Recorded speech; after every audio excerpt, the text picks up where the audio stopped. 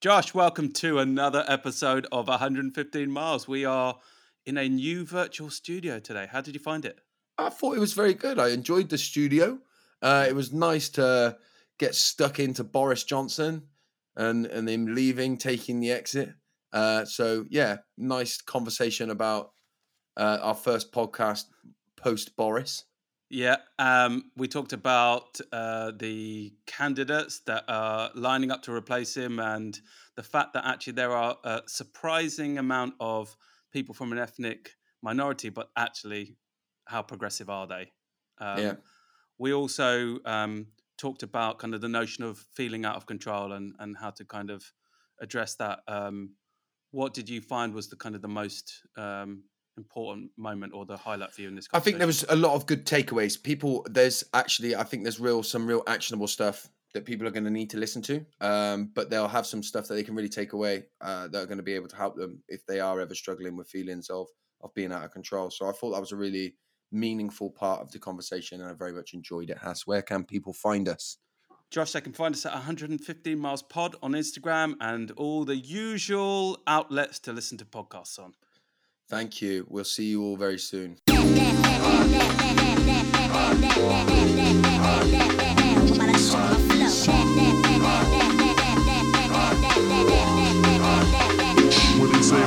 This is 115 Miles with Josh Connolly and Hassan Kaya.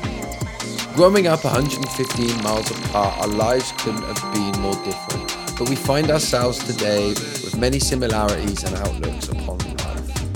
Join us on our podcast as we take a topical dive into life, work, culture, and everything in between.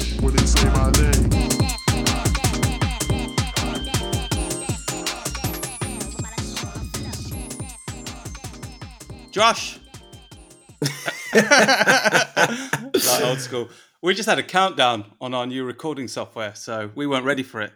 We're in. This is slightly different because we are now using some sort of software that means that even though we're not in the studio, we're in the online studio.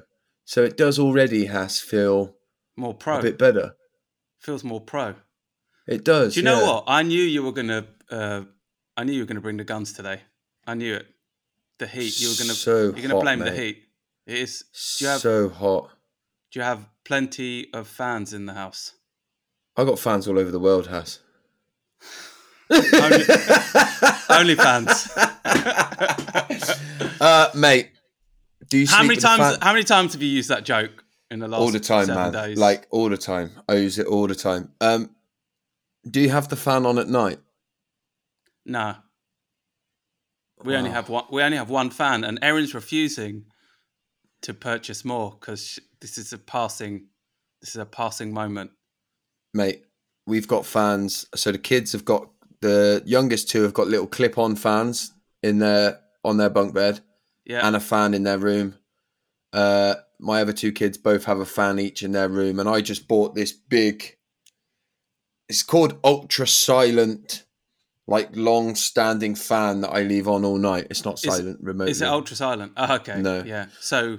But that's for Leah because I listen to noises during the day anyway, like brown noise and binaural noises that sometimes just like are just like a replica of as if there's a fan on the go. What's brown noise? Just like. That's white noise, isn't it? Oh, there's all different types. I don't know, mate. Oh, wow. I never knew that there was anything but white noise. I thought white noise was just that sort of. My teenage daughter introduced me to brown noise. I'm going to have to check it out. I'd like to see that you're keeping hydrated, Josh, in these hot times. What do you think about the heat wave? Water. What do I think? I love it, mate. I love it. A lot of people don't. We were set up. I wish we were set up so that we had aircon, so you could escape it. Yeah. That's the only thing, isn't it? Yeah. Like they reckon it's going to hit 40 degrees, and that, it might be a bit more consistent, that level of heat in the summer. So we're going to really struggle because we're not equipped for that level of heat, So global warming means we're going to have serious air conditioning challenges in the future. Oh, just bring on the challenges. That's what we need. More challenges. We were More born- challenges that are going to cost more money. We were born for challenges, me and you. I heard on the radio this morning that they're bringing out the gritters to lay light sand to like soak up the excess tarmac for when because it's going to melt. Anyway, so have you got a fan on there, by the way? No, why? Can you hear something? Yeah. It's just some brown noise. You just hear, right? It's not brown, mate. Me. It's white. So I think what we've just done there, by the way, is just do what every Brit has done for the last 10 days, really, which is just to talk about the weather, because that's all we do when it warms up a little bit, right? Yeah. So let's get, now that we got that out of the way. And the rest of the world takes the piss out of us, don't they? Whenever I do in anything in America, when I come on, the first thing they say is, "Hey Josh, do you want us to talk about the weather?" That was my American accent. Really good. Really Thanks. good. Thank you. Yeah. Thank you very much. Where should we go, Josh? Boris? It's your week, mate. Yeah, you know the fucking rules. So Boris Johnson is going. He's not gone yet. Going. How do you feel? I'm. A lot of our listeners have been texting me saying, "Oh, I wonder what you're gonna. Can't wait to hear you and Josh talk about Boris." So, how are you feeling about Bojo? I don't feel a sense of like, yes, he's gone, because he's only going to be replaced by, I don't know, somebody else who's, just as bad as him, really. That's how disillusioned I am with the whole thing. So, look, I think it's a good thing that he's gone. But even when he did his, stepping down speech, it was like he thought he still thinks he's Winston Churchill that's just won the war, doesn't he? It was like he was celebrating. Yeah. Well, what he's doing there is setting himself up for life after office, right? Because, being a disgraced prime minister is probably not going to get in his way, but he's kind of, he's been touting his successes so he can have a book tour and do high-level consultancy and, get paid the big bucks. Do you think he done anything good in his reign?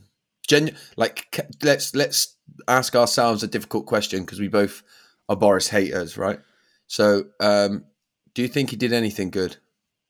I think you may disagree with it, because I know you're not a big fan of the forced vaccine mandates, but I think the way that they rolled out the vaccinations, that's probably a good thing, in the scheme of his tenure. Other than that, nothing. No. What about you? I mean, look, there's a whole conversation around the vaccines. Without going into that conversation, I think if rolling out and, jabbing the hell out of everybody was the right thing to do, right? Whether that was, or even if it was the right thing to do, which everyone seems to have assumed that it was, even that really was a massive gamble with loads of money. Do you know what I mean? It was a gamble that happened to pay off. So, even that you can sort of question and just say, was it the right thing to do?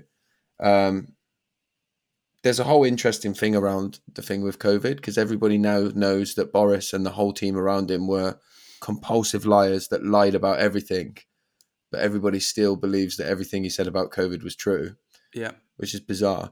But go on, say something nice about him, Josh. Can I find anything he did that was good? Yeah, I think he outed the Tory party for what they really are. That was a good thing. So, I don't think any inadvertently. I don't think any of them have come out well. Yeah. But having said that, they've been in power now for 12 years, and every prime minister within that 12 years has ended up resigning. Forced to resign. Yeah. Forced to resign, right? Was forced to resign. Yeah. And they don't get to the end and go, okay, I think I've done everything I can do. But they're forced out. They're forced out, yeah. Yeah. It was like a mini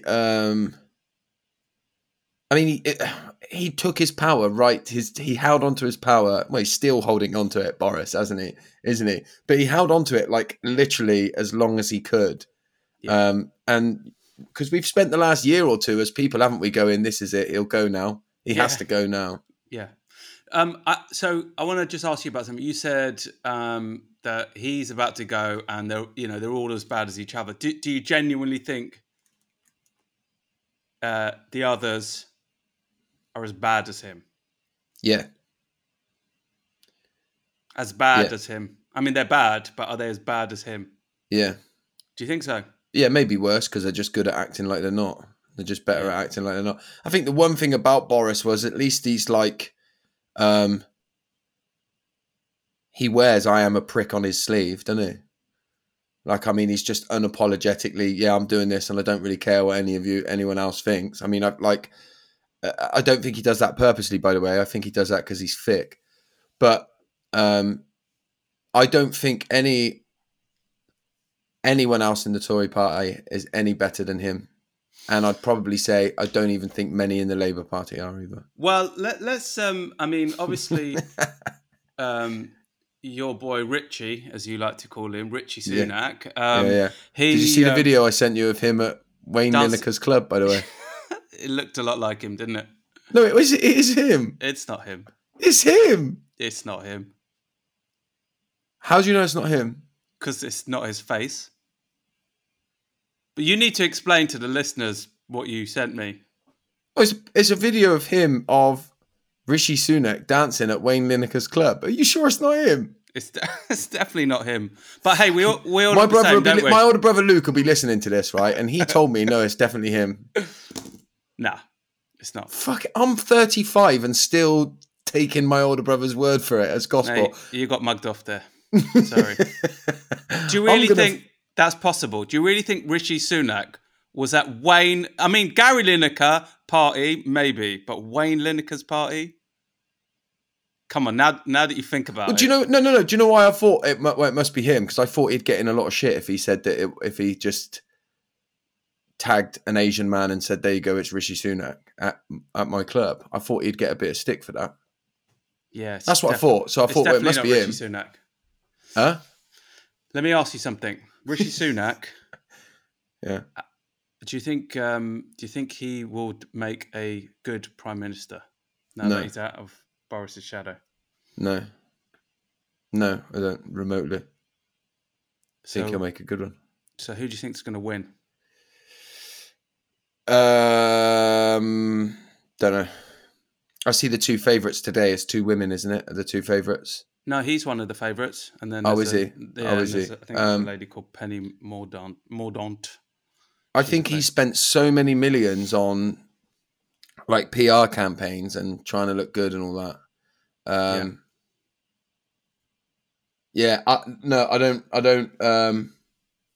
I don't think he'll make a good prime minister. I don't think anybody in the Tory party will. I think they're all idiots. Prime minister.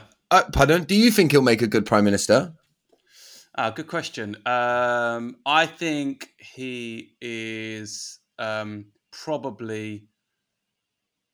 Okay, so no, I don't think he'll make a good prime minister. I think he's probably the best candidate for the job in terms of experience and what he's kind of operated at a global scale compared to the other candidates.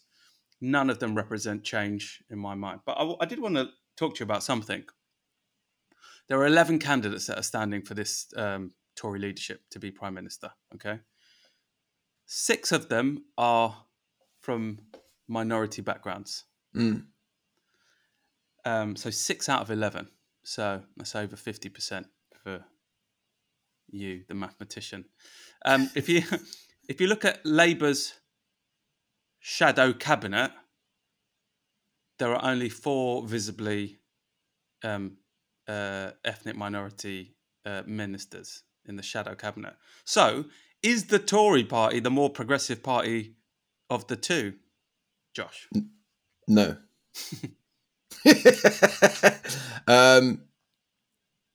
Do you know who the 4 are in the shadow cabinet of Labour? Yes, I do. Why do you need to know? I just want to know what sort of people they are. Shabana Mahmood, She's a national campaign coordinator. David Lammy from Tottenham, my ends. There's a lady called Rosina Aline Khan. She's the Shadow Minister for Mental Health. She sounds all right. And then Preet Kaur Gill, Shadow Cabinet Minister for International Development. Brilliant. Never heard of any of them. Look, what I would say is I don't know enough about these ministers, if I'm honest with you, to be able to formulate a proper opinion on them. However, I've seen a few posts on LinkedIn from people of colour that are saying that these are not representation of any type of progression in this field. And having read the posts, I would probably tend to agree with them. The only one I can take is that I do know enough about is the bully. What's her name? Priti Patel. Yeah. Yeah. I mean, if she's not a representation of being progressive, not remotely. I was being facetious because obviously, I don't see them as the more progressive party. But what it does point to is I guess Labour isn't as developed from an inclusion perspective as you might want to believe, or they might they might kind of purport themselves to be. You know what I mean? How big's this shadow cabinet? I don't know. I mean, I think I think it's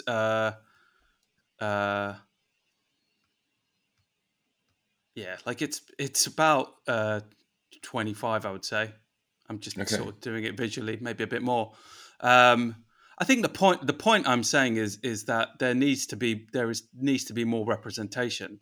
And of 11 candidates that are running for Prime Minister of this country, if 6 of them are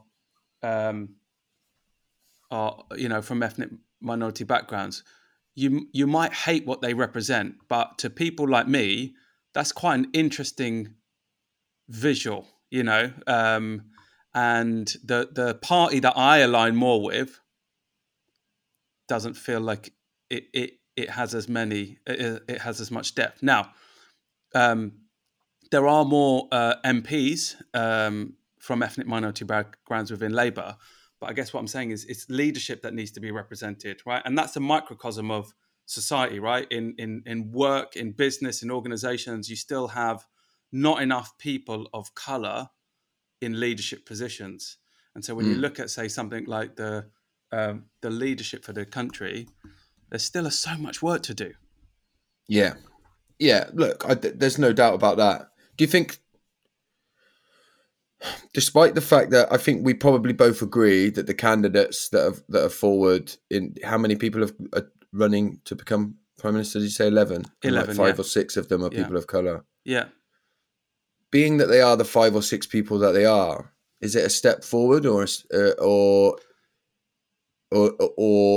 it like step back would probably be the wrong term, but is it a positive thing, or could it potentially be more damaging for that conversation that you've just brought up there? I don't think it's more damaging to see more more people of colour trying to be the Prime Minister of the country. I think the individuals themselves are totally individualistic and out for their own, for power, and they are representing the Tory party in the worst of times. So that can't be progressive. But I think just optically, just to see more Asian people, Black people going for positions of authority and leadership is a good thing. Just not those ones. So it's a hard question to answer, but is there overall, anything? Sorry, go on. Overall, it's not progressive. No. Do you think that does that point to anything? That if they are all, you said individualistic, I call Priti Patel a bully. Like if they're like, does that point to anything that like to make it there, you have to be a certain way, whereas you probably wouldn't have to if you weren't a person of colour? Have I made sense there in the question? Does it point to anything, or is that just coincidental that it's happened within the Tory party? And I mean, I think to be at the top of, it's hard to be honest at the top of politics. And yeah, that's true in any case, right? Yeah. I think honestly, I don't think. I think just, Priti Patel just seems to just be a very dislikable human being. I just think it's wired in her DNA, and I don't think it's necessarily to do with her color. I don't know. I'm making an assumption there, but I just think she's just not a very nice person. Yeah, no, I'd agree with that. It does, on the whole, away from, take any color out of it, I do think that is a problem in politics, in that I think it would be very difficult to get yourself to a position of power through sort of, I don't know, like love and compassion and, I don't know, all the things that you'd like to see in a decent leader. It feels like it'd be very hard to get yourself into that, those 11 spaces anyway. Do you think that just in this country or just in general, anywhere in the world? I think it's true in this country. Yeah. I don't know about any other countries, to be honest with you. I think... And America, it seems quite true. Jacinda Ardern, New Zealand. Yeah, that was the first person I thought of, yeah. Yeah, she and then I can't remember the name of the Prime Minister of, is it Norway, I think. But one of the Scandinavian countries. She's quite young, and interestingly, both female, but bring more empathetic, compassionate leadership, driven by kind of wanting to do right for their people as opposed to their party. But I do think like major capitalist societies like the US and here, I think it's very difficult to be an honest citizen and rise to the top. I just don't think it's possible. Yeah, because we sell this sort of individualistic dream as well, don't we, to people, that you can be anything that you want to be. In America, the great American dream, anyone can be president. And here it's the same in England. We teach young people that, it's all down to you. If you put the work in, you can be anything that you want to be. When actually that isn't true. And to make it to the top, you have to kind of almost be this dog-eat-dog, individualistic type of person within politics anyway, at least. To me, I think it looks like that might be changing in business, maybe. Do you think so? What makes you think that? Because I think if you look at, like, particularly, and I'm going to generalize here, but the people of a younger age that are in leadership roles within organizations that I work with don't lead necessarily with a dog-eat-dog mentality. They do lead with way more of a love and compassion and an open-mindedness. And I'm not just young people necessarily. I am working with more and more organizations that are genuinely are open to a different way of doing things. So I don't know. I see that it could be a little bit of an echo chamber in terms of the people that I work with and the people that are drawn to work with me and all that kind of stuff. But do you not see it? Do you think it's true? I mean, I think there's definitely been a move towards it in the last few years. Again, I think you and I both are kind of networked around kind of people that we lean into. I probably don't work with organizations that don't, frame things with a positive psychology or look at things like vulnerability and creating safe space and things like that. No, there are a few, of course, that just it doesn't resonate with as much. But I'm curious as to what you think. Like, we're about to head into, we're probably, in the beginnings of a big global recession. It's probably going to head into territory that hasn't been seen for a long, long time, right? There are lots of layoffs going on, but it's going to get worse. Energy prices, the cost of living, everything is increasing at a dramatic rate. I think that work is going to get harder and there are going to be a lot of people outside of work. Therefore, do you think in those times people are going to lean more into what they've been doing, or do you think they're going to retreat back to this sort of, just got to get it done and get your head down type thing? I don't know, man. I think in times of struggle, when you do go into survival mode, you're less likely to be in love and compassion, right? Let's call it that just for a second, for want of a better term. And I think when you are in survival mode, you do have a tendency to go into this dog eat dog kind of, I need to look after myself. That's what you do when you're drowning, right? You don't, when you're drowning, you don't think, how can I save the person over there? You think, I need to save myself. So I think in times of struggle, that stuff does come back out. Yeah. And I do think as things get more difficult, we're going to see a lot more of that, right? I just feel with this big recession and everything that you say coming, and the difficulties of the cost of living and all that kind of stuff. I don't know, man. There could be an uprising. There could be an uprising soon. Like, you are pouring. If you wanted an uprising or something like that, yeah, you are pouring all of the ingredients into the bowl at the moment. Do you not think? I mean, a friend of mine I was talking to recently, and he thinks it's a tinderbox. He thinks with all of the cuts that have been going on to policing, the vilification of the people at the kind of the most suffering parts of society, making them sort of turn in amongst themselves. The cost of living, the lack of jobs, the job losses. He thinks that there's just it's going to erupt pretty soon. Yeah. And so it could happen. And I think, just to go back to what you were saying is, when you are in sort of times of growth and things are going well and your economy's thriving, if the economy's thriving, then say businesses that invest in other businesses are investing freely. What's happening now is even like, the tech darlings that were being invested in are, I saw yesterday that Klarna, the kind of tech company that takes payments. It used to be valued at 47 billion last year, and it's now, I think, valued at 7 billion. Wow.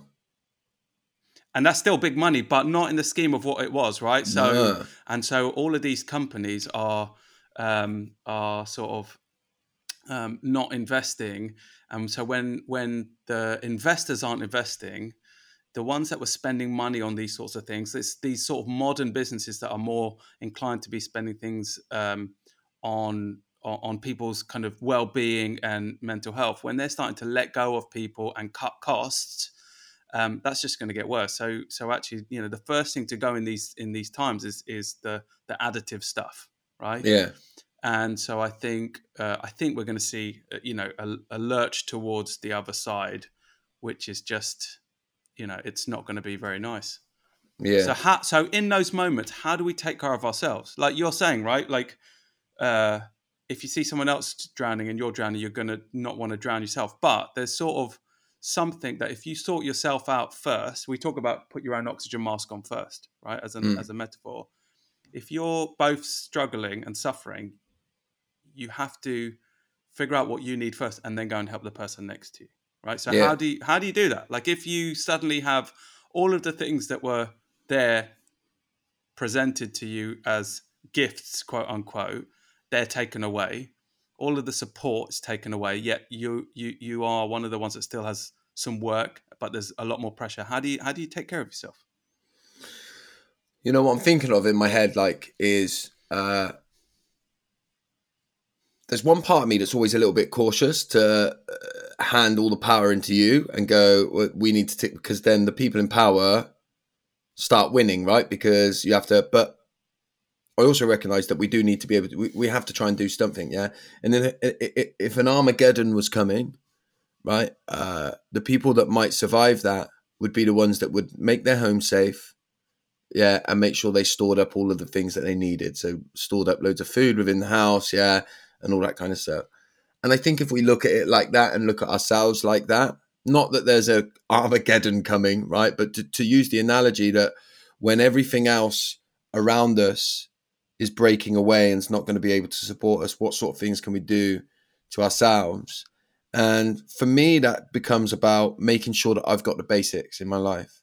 Yeah. So making sure that I'm nurturing now more than ever, I should be making sure that I'm nurturing and looking after my real close connections. So be that, if you've got a family, then it's your family. If you live on your own, then it's the people that are close to you. So building and or nurturing the close relationships, right? Because if everything else is gone, right, when we're in that situation, then you need them around you, right? And those bonds need to feel secure and safe. The second thing is knowing what you need on a daily basis. So knowing your emotional needs. And it's really important when we say emotional needs. Yeah. I'm not talking about desires. I'm talking about your needs. What do you need emotionally?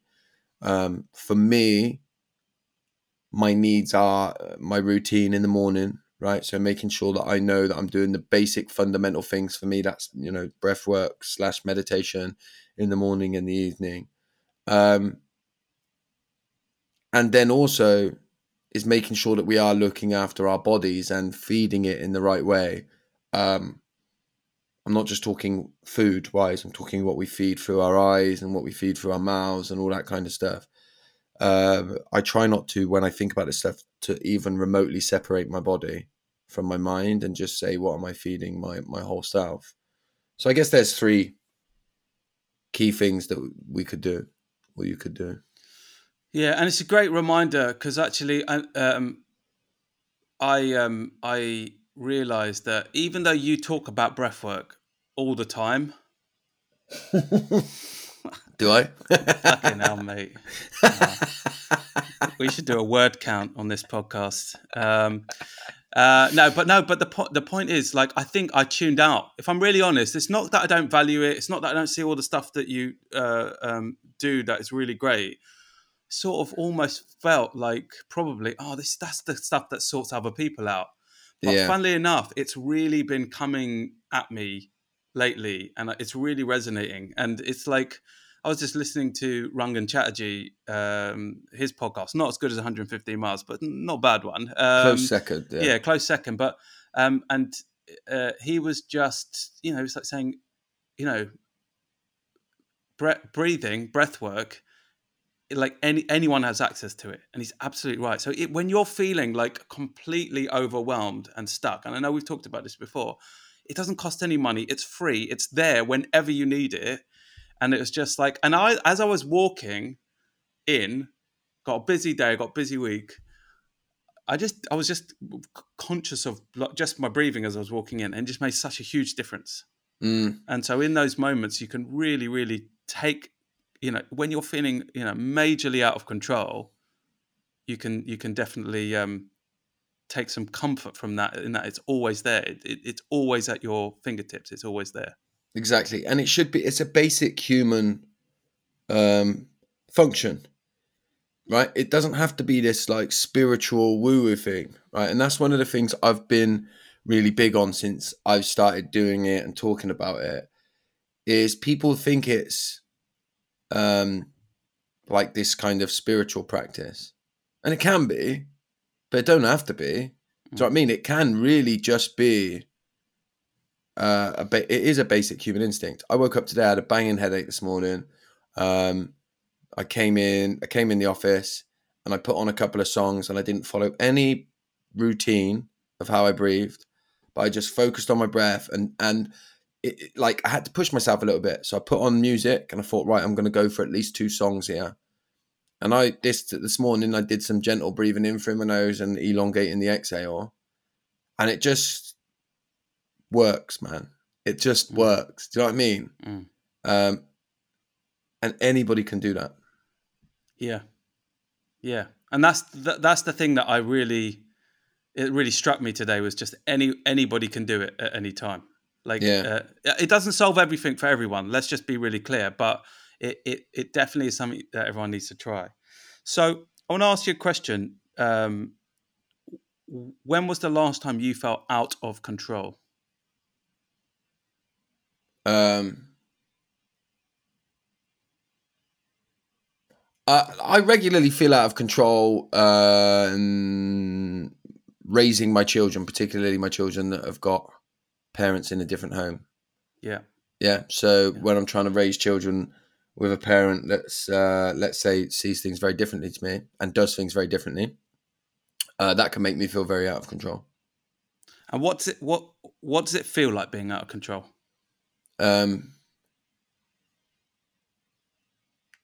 it can be very scary. It can be very, like, physically, if I think about how it feels in my body, lots of like shakiness, pins and needles, tightness in my chest, worry, fear. It can make that, my reaction to that can be to become quite frantic. I will often use anger, defensiveness. Yeah, so I become a version of myself that becomes quite overprotective. Yeah. I asked because last week, at the end of the week, I felt like, I got a bit of news from a friend that just kind of basically took the control out of my highly controlled state, and it just sort of sent me into a bit of a spin over the weekend, and as I've talked about this in the past, right? Like, to the untrained eye, like, you wouldn't see any different, really. But to the ones closest to me, they'll definitely feel that. Like, I liken it to like a cat sort of lashing out. Do you know what I mean? And I felt like I was out of control. And I normally, how important it is for me to kind of feel like I'm in control of things. And it felt like to me that I didn't really know how to kind of reground, and it just reminded me of a coaching phrase that I often use is, when you're feeling out of control, the only thing you can focus on is what you can control. Control the controllables, because we spend so much energy on all the things that are outside of our control, yet we can't really do anything about it. Sometimes we can influence it, sometimes we can persuade others, but if you zone in on what you can control, right, the things that you can change or adjust, then that is the right way to kind of spend your energy. And that was that was the thing that snapped me out of my fog, really. How did you get there? So you're in this feeling of being out of control, right? How did you take yourself? Is there anything you can pick out, or was it just a moment? But how did you take yourself from feeling all over the place like you did, and just, being stuck in this feeling of being out of control? How did you shift yourself to, right, let me get back to controlling the controllables? I think my empowering context. Yeah. So, like, unpacking that is basically when there's a lot of swirl going on. You sort of I felt like I was trying to grab onto, like, what am I trying to kind of make from this? Now, one of the things I think is one of my strengths is I'm able to, like, I reflect and then rationalize very quickly, and I can get to decision pretty quickly. So what I realized is that I needed to kind of get to, like, my big why as quickly as possible, and that's what it was. And then it was in that moment that I was able to go, okay, you know these are the things that are in my control. This is what I can do. This is what I need to to kind of move this thing forward, and that's what I've done. There's a load of stuff that I can't control. The other thing that made me think that I thought about was a book called The Four Agreements, which is by Don Miguel Ruiz, and we use the Four Agreements a lot in our teamwork, as you might know. But the Four Agreements are: be impeccable with your word, don't take anything personally, always do your best. And I can't remember the fourth one. That's always the way, good. By the way. Whenever you bring four things like that. Yeah. Don't make assumptions. Yeah, that was the fourth one. And the book is a spiritual book. It was a bestseller, and we use it kind of when we're working with teams as a way to kind of bring some sort of commitments to each other in kind of showing up. But the thing that I really zoned in on as well was don't take anything personally. I was making it all about that person and the impact on me, but actually it was really about what that person needed, and so I was able to kind of move through that pretty quickly. But for the weekend, I was in a spin, and I didn't even really know what was going on until I was able to kind of come through it. Yeah, I do like a similar version. It is controlling the controllables, but I call it going back. Like I have this term, Operation Back to Basics, because often when things start feeling out of control in general of me and my life, I start trying all these spangly things. Yeah. Oh, right. Let me go and try and I'm going to do a breath work with the ice bath and I'm going to stick it on the top of a hill and do it there. Right. And that'll be the thing. Because that's where my head goes, right? When I'm out of it. And when I go back to basics, it's a bit like in football terms, if you use a football analogy, if you ask any manager who are getting really beat badly at half time, if they manage to turn it around the second half, ask any manager, what did you do at half time? It won't be, right, we got the tactical board out and we said da-da-da. It was, I told everybody, win your first tackle, win the first ball, and play a 5-yard pass. Go back to simples. Let's get everything right first, and then we build on there. And so when I'm feeling very out of control in general in my life, a bit like what I just talked about, if there was an Armageddon coming, right, I go back to basics. What do I know works? Breath work in the morning, exercise in the morning, routine in the evening, be with the people that matter. Go back to basics. Focus on nothing else but doing them for the next week. And if you do and you achieve that and you do those basics, by the end of next week, you'll be able to go on to the other stuff because you'll be way more back in control. Yeah. There's a saying, it's a quote from an unnamed US Marine, but it says, when the shit hits the fan, we don't rise to the occasion, we fall to the level of our training. That's why we train so hard. Mate, I love that. I love that. Isn't that brilliant? Yeah. And that's it, isn't it? It's like what you were saying there is when it's going bad, you don't try and rise to it and just suddenly go, oh, we're going to find this new system of working, but actually we go back to the things that our level of training. Yeah. We train so hard. Mate, I love it. Yeah. That's the reality. And it works, by the way. You know, the simple stuff is what we need in these difficult moments. What do I know works? Let me go back to basics. Yeah.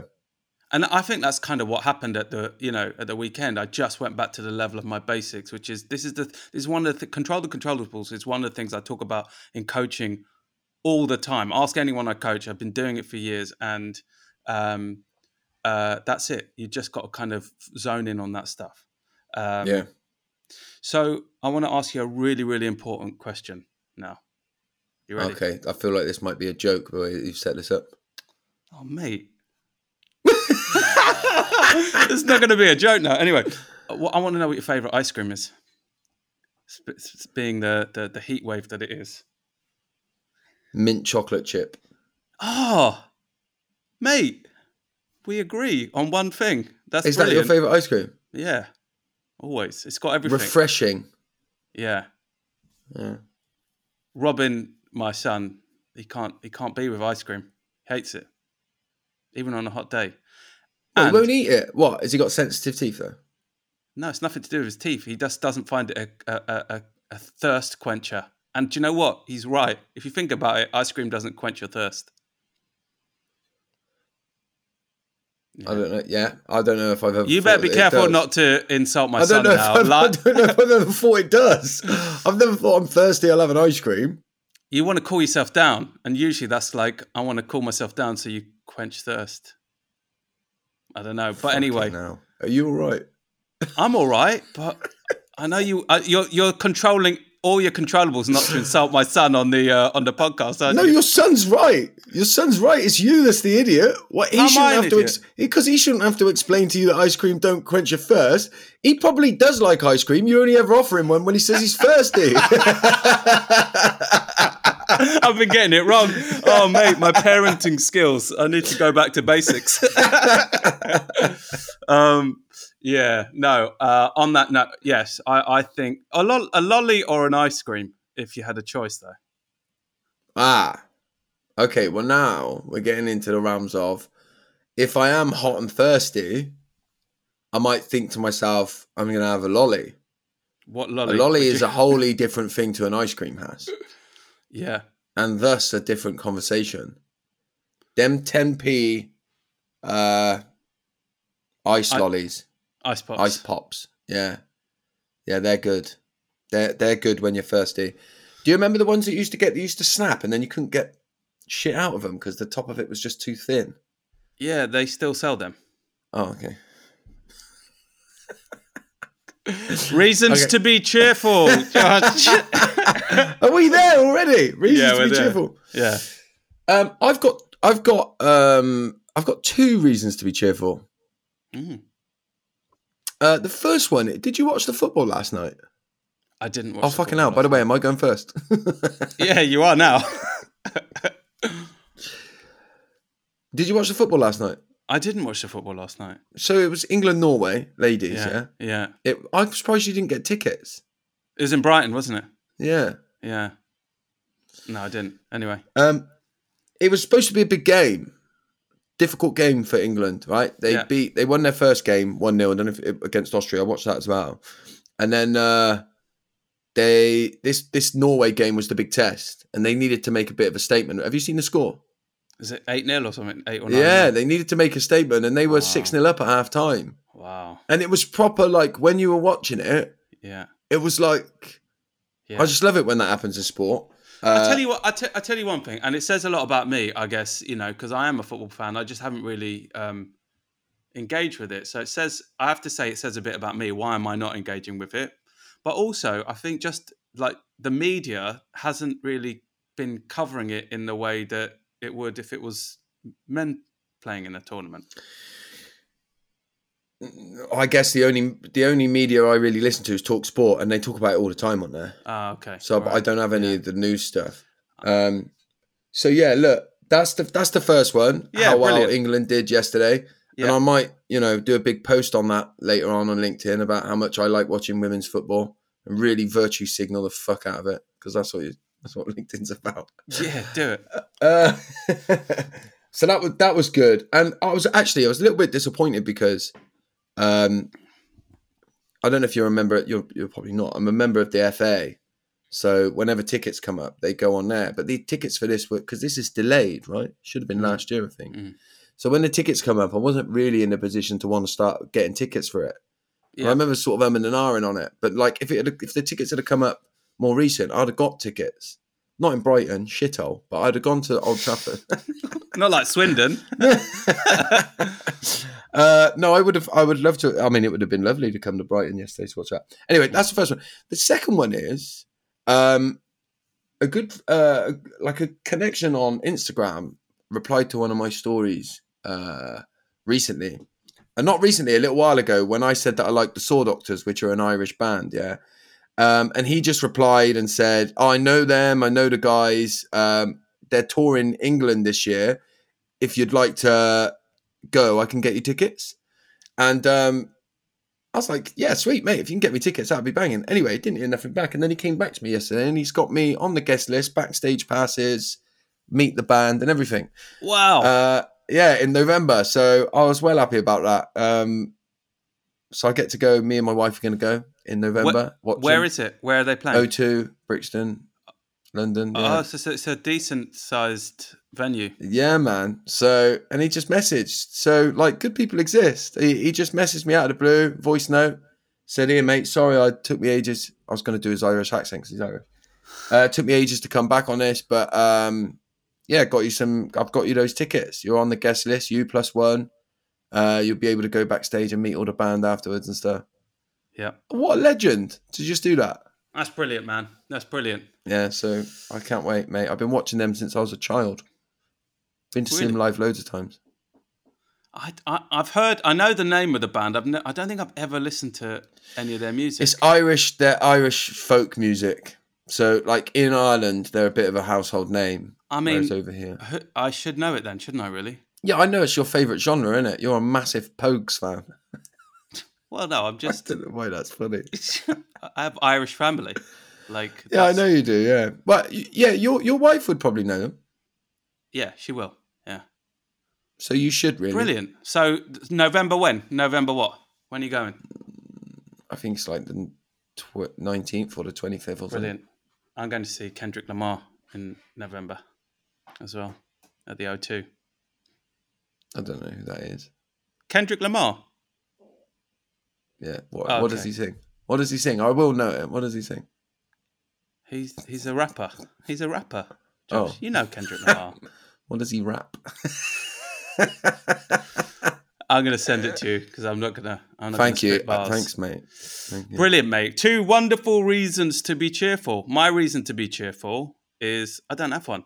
So I'm going to make one up on the spot. And it's just... But you need to take this podcast seriously. It's just talking to you, Josh. Just really... No, my reason to be cheerful is the sunshine.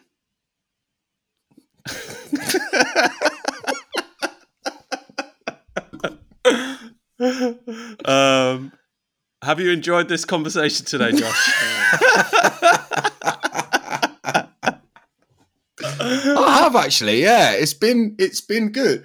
I wonder if people would have expected me to rant a little bit more about Boris Johnson. Yeah, you weren't taking the bait. Yeah, I feel ranted out on him. Like, what else can you? How many more ways can you find to call somebody a moron? Yeah, and it's done now. It's a bit like the man's going. You can't. He's done. He's done. Yeah, I'd never kick a man when he's down. Yes, you have. I've seen the video footage. But Keir Starmer, you can turn on him now. Oh, thank God! Yeah, way. Let's get Keir Starmer in. He's going to change the world, isn't he? Josh, he's like you. He's a closet Tory. How am I a closet Tory? Oh, mate, we're going to have to save that one for next time. I'm joking. So, Josh, I hope you've enjoyed today's conversation. We shall. I have. See back each in the other studio again in a couple of weeks' time. I'll see you there. Can't wait. And very much look forward to it. See you then.